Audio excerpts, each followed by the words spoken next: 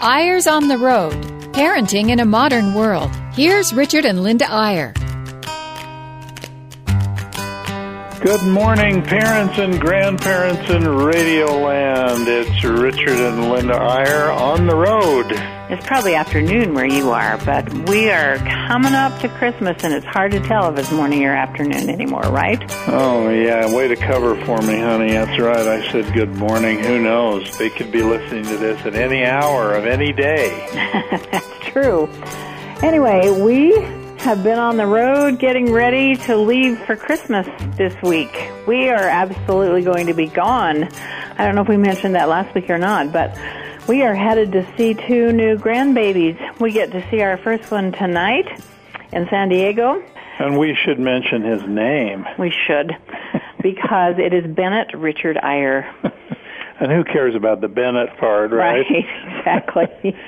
So we get to see that little grandson tonight, and then we'll go straight to New York City to see a new little granddaughter who hasn't quite popped into the world yet, but will do so any day, any moment. This is a first baby for them, so we are so thrilled.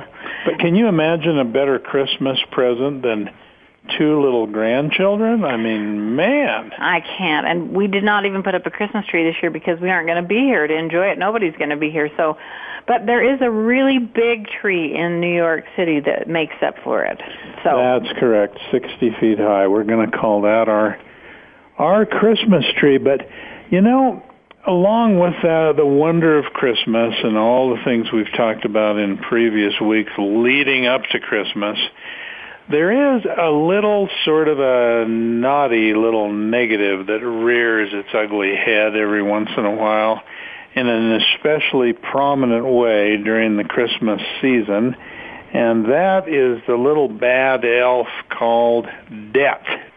And it is very real.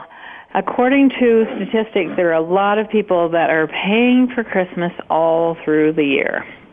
Well, it's just such an easy time to let consumer debt run away with you because we all want a big Christmas. We all want a fun Christmas, a joyful Christmas, an elaborate Christmas. And so sometimes it's easy to make excuses for just pulling out that credit card a few more times. And we never, have you noticed that you never really, even people who say, oh, I keep track of everything I spend, no one ever really does. And when the bill comes, Linda, it is always a surprise. Well, it is, but and it's not a happy surprise. You should never say always or never. Yeah, which I just true. said again.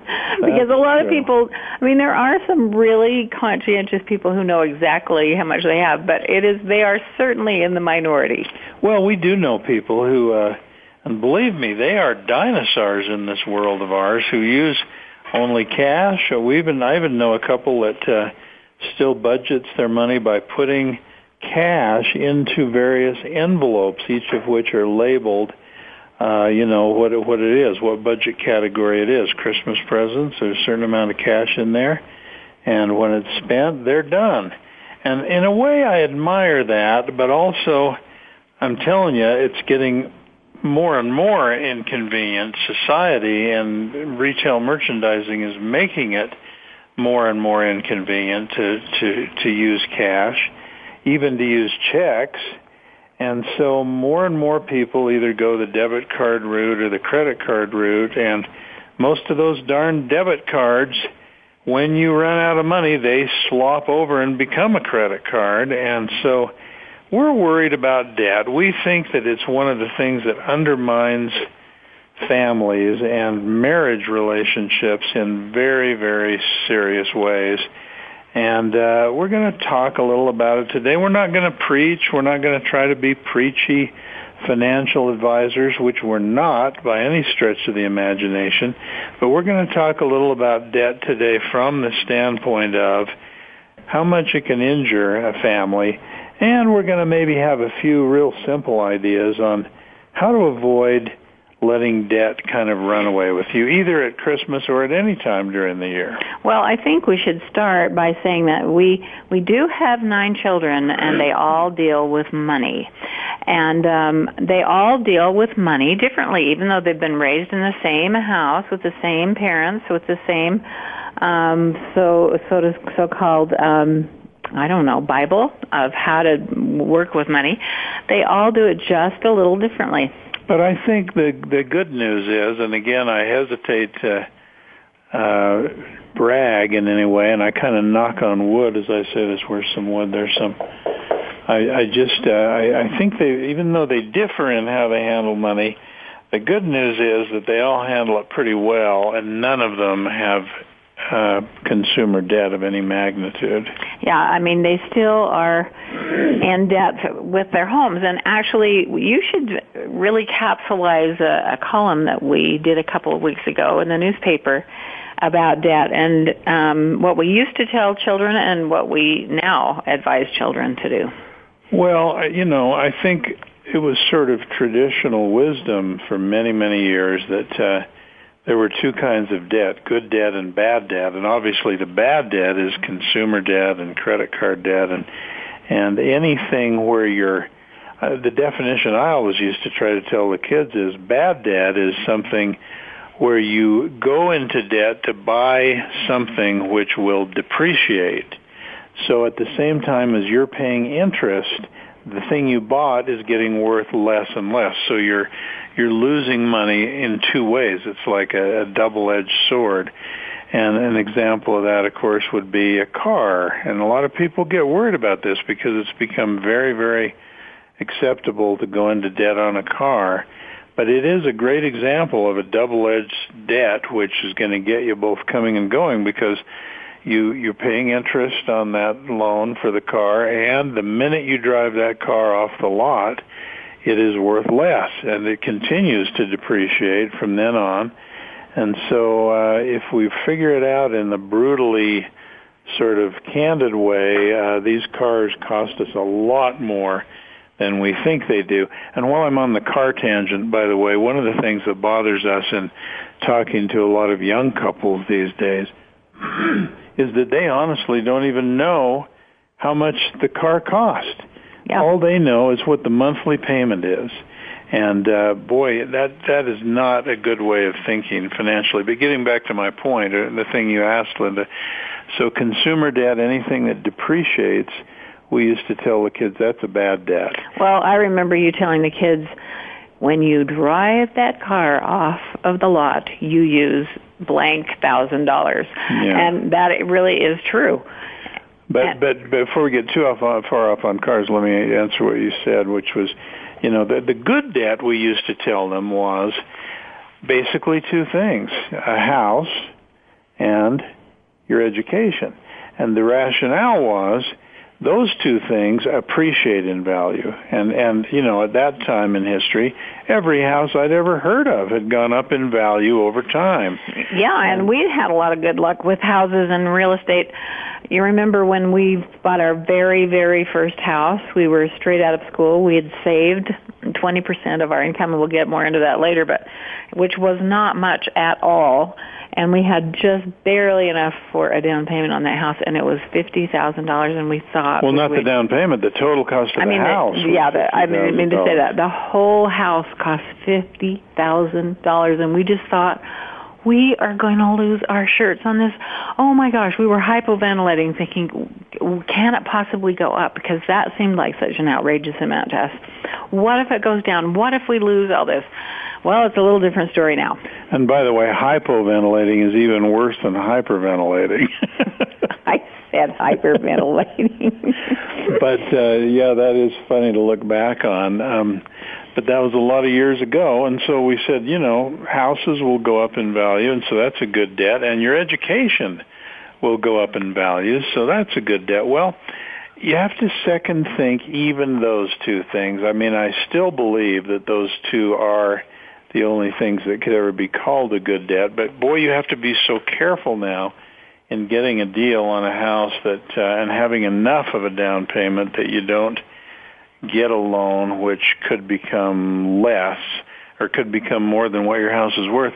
And education has gone up so much in cost that we run into so many young couples and young people these days who really believe that they may be repaying college debts for 10 to 20 years. And so again, just cavalierly borrowing all the money you can get for college used to be kind of a smart thing to do, but is now a really dumb thing to do.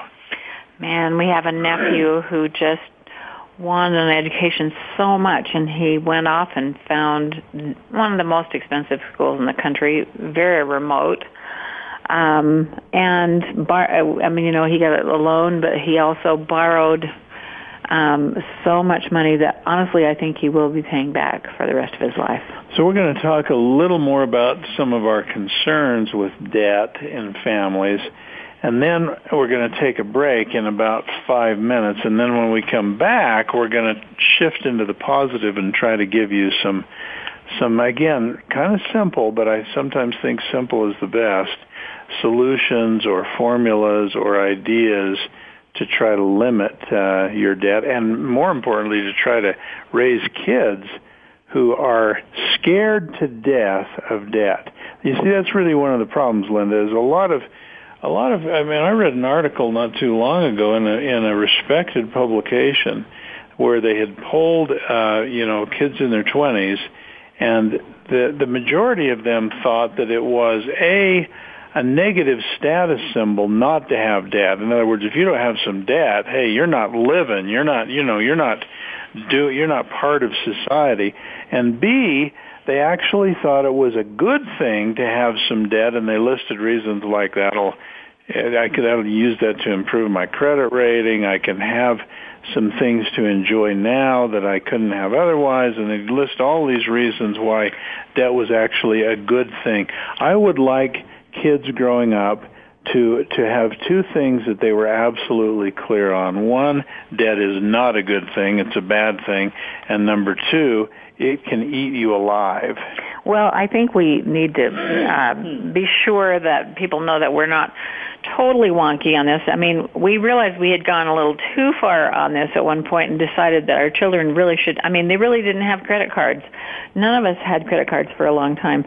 But they decided that it was important to have a credit card, to buy something on it and pay it immediately so that they do have a credit rating, so that when it comes time to build a house or whatever, that they have a good credit rating. That's right. And a lot of them and a lot of really, really prudent families have their kids get one credit card, make one purchase a month, a small one, and pay it right on time, and that's all. But that's just, that basically is not using a credit card. It's using it symbolically just to build up a record of paying your loan. Sure. But let me give you a quick, just before we go to break, let me give you a couple of case studies just to think about. And I'm going to make them a little extreme, but not really. We do see kids in this first category who they get as many credit cards as they can as soon as they can. They max them out. They sometimes, when one runs out, it's sometimes easier to get another one and start getting money on it rather than pay the bill. Others delude themselves by saying, "Oh no, I'm paying. I pay the minimum payment every month on the card." Well, that's exactly what the credit card companies want you to do, because that maximizes the interest they'll collect on you, and you're spending far more each month than what you're actually paying. So by definition, you're getting deeper and deeper in debt. And basically young people who have seen it around them and sort of learned by what they see, and who think that by getting things now and consuming them now, using them now, and paying for it later is the norm, and it's the norm they've decided to follow. Now contrast that with a person I'm thinking of right now. He's a young guy. He's 18 years old. He's just leaving home to go to college. He does have a car, but he bought the car with cash. It is a clunker, Linda.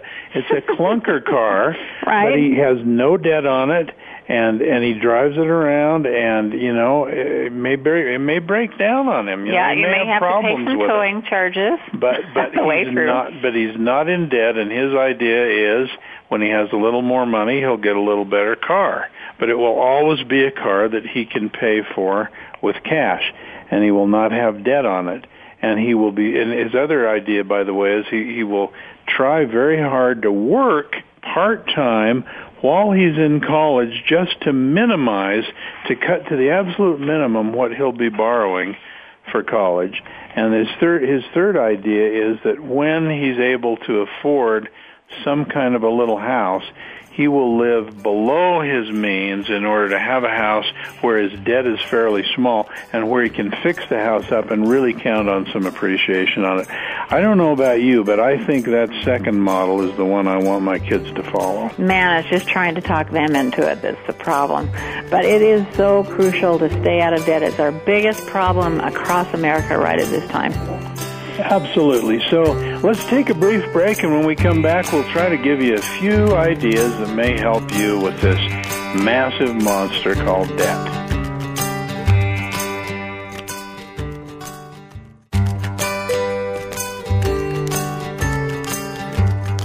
And we're back with Eyres on the Road.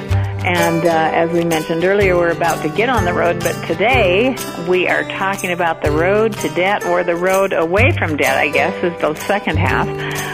We hope we've convinced some of our listeners that there's a different way to do financial means with your children, and now we're really going to try and give you a few ideas, and you can take them or leave them. Someone told us, and this is going way back, honey, but someone told us back in the days before we were married, when we were engaged and we were seeking advice from people we admired. Some of them, by the way, we admired because they were well-to-do and seemed comfortable in their lives, and that seemed to us to be a lovely thing. And one of the most memorable points of advice was someone who told us, listen, you can actually live, if you make up your minds, and if you set your mind, and if you get in the habit of thinking this way, you can actually live on 70% of the money you make. And you can take 10% and give it to your church for tithing or for charity, and you can take 20% and put it in a savings account that is separate from your other money that you cannot get at, and you can let it grow. Now, there are some exceptions to that. I mean, single moms who are struggling with just getting food in their kids' mouths. I mean, everyone says, oh, no, I couldn't possibly do that. I use every bit of my money every month. I couldn't possibly do that. Well, actually, most people can, but we have to caution that there are some people that really can't do that. They can do something, but not that much. Yeah, but the point is everyone thinks they can't because it requires a major adjustment in thinking.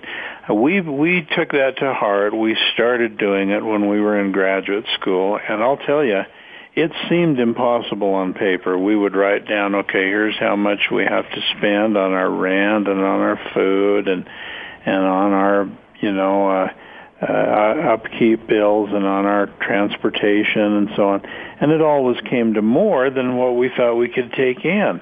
But we were so determined to do this that we went ahead and every time we got a little teeny paycheck, and boy, they were pretty small because, Linda, you were teaching school and I was doing odd jobs and teaching driving lessons to Arab students who, thought we had a big old beat up car that maybe if they wrecked it, nobody'd notice. Anyway, the point is we started doing it. We started taking 10% and putting it into a charity and tithing envelope, and we took 20% and we started sending it in to a Charles Schwab brokerage account. And believe me, it wasn't very much. I mean, 20% of a little teeny bit is a little teeny bit.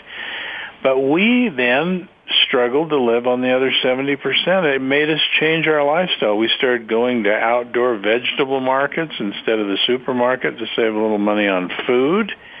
We started carpooling. We started walking more. And, man, it was hard to make that 70% stretch till the end of the month.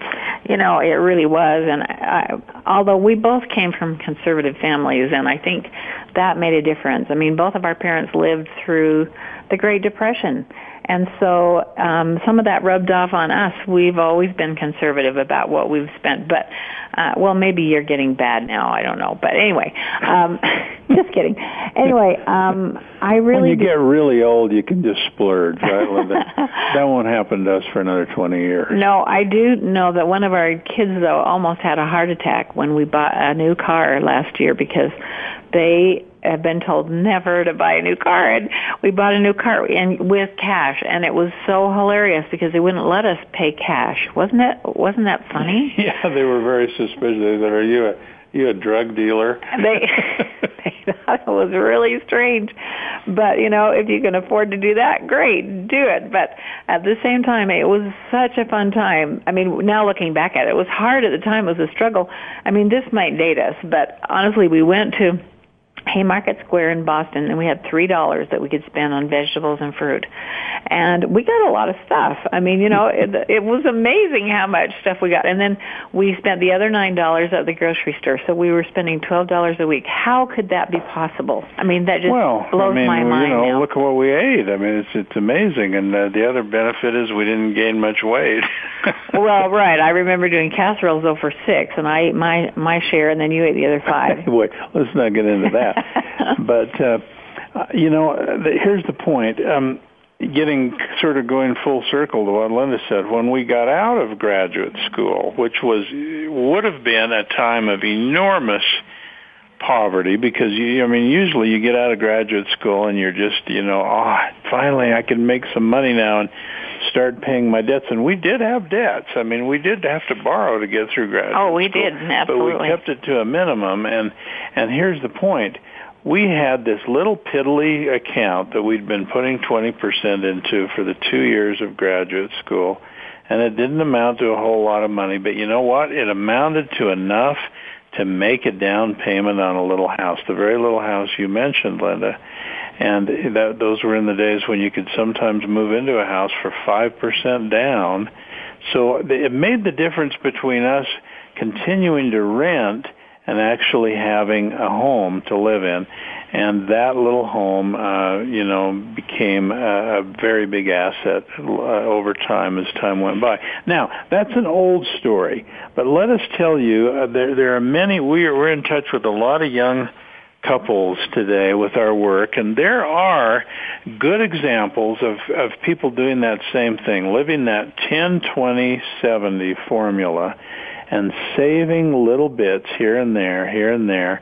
And I'm telling you, that's the thing that makes it possible for them to get ahead in life. The biggest danger that we see among a lot of young couples today and young families is that they're both working, and we're not criticizing that. That happens a lot, and it's a very important and a good thing in many cases, especially until there are little children in the family. But the problem is their lifestyle is using up all of both of their incomes.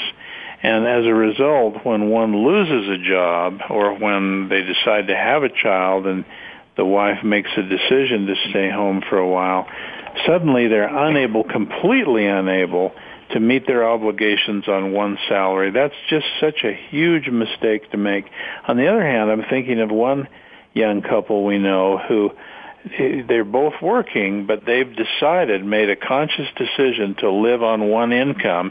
In fact, on 70% of one income.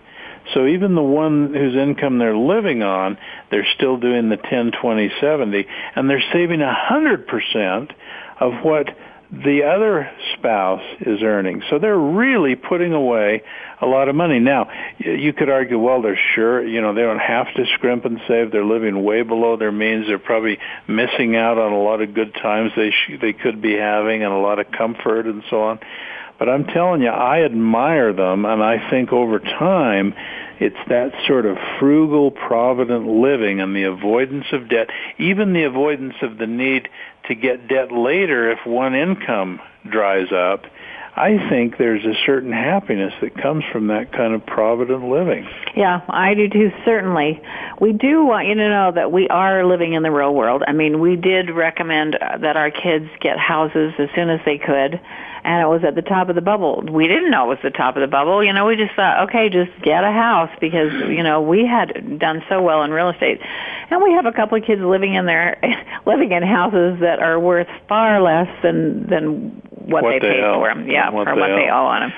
So, you know, the world is real and it's changing rapidly, but I think this 10-20-70 is something that you can rely on that will last forever. I mean, it really does make a lot of sense to really do that. And we have kids that are in the houses now that, I mean, even though they were worth twice as much 5 years ago, they are now. They said, we never could have gotten into this house if we hadn't done this 10-20-70 thing.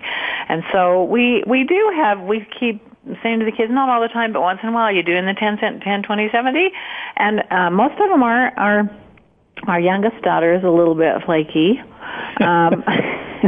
Well, she's getting been a better. hard lesson for her to learn, but she is getting better. And on the other end of the spectrum, we have one son and his wife who actually, their formula is sort of 10, 50, 40. They're saving half of what they earn and living on 40%. Now, would I recommend that to everyone? Heavens no. They're remarkable in many ways, and they have circumstances where they can do it. The point is, it all comes down to putting something away and letting it grow. And it also comes down to the idea that living beyond your means ultimately is a negative status symbol. I mean, do you honestly admire someone who has a pretentious house, and when you walk in it, you think, wow, either they are making way more money than I think they are, or they're way over their heads in debt. Do you admire that? I don't think very many people do. I think we live in a world where what is really admired, especially among close friends, is provident living and prudence and being conservative about things, being a little bit tight, if you will. I think tightness might be not such a bad thing. Well, you don't want to confuse that with not being generous, though. Right. I mean, you know, always we've got some kids that are overly generous. They would just literally give you the shirt off their back, and then others that are a little bit tighter. So, you have to be careful with that word. But it really is interesting the difference it gives you in the freedom of your life if you're not laden with debt. And, of course, we know there are a lot of people out there who are in trouble because they haven't thought of that.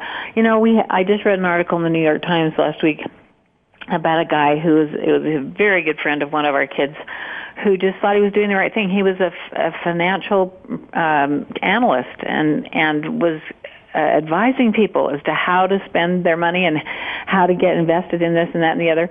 And he just got way over his head and had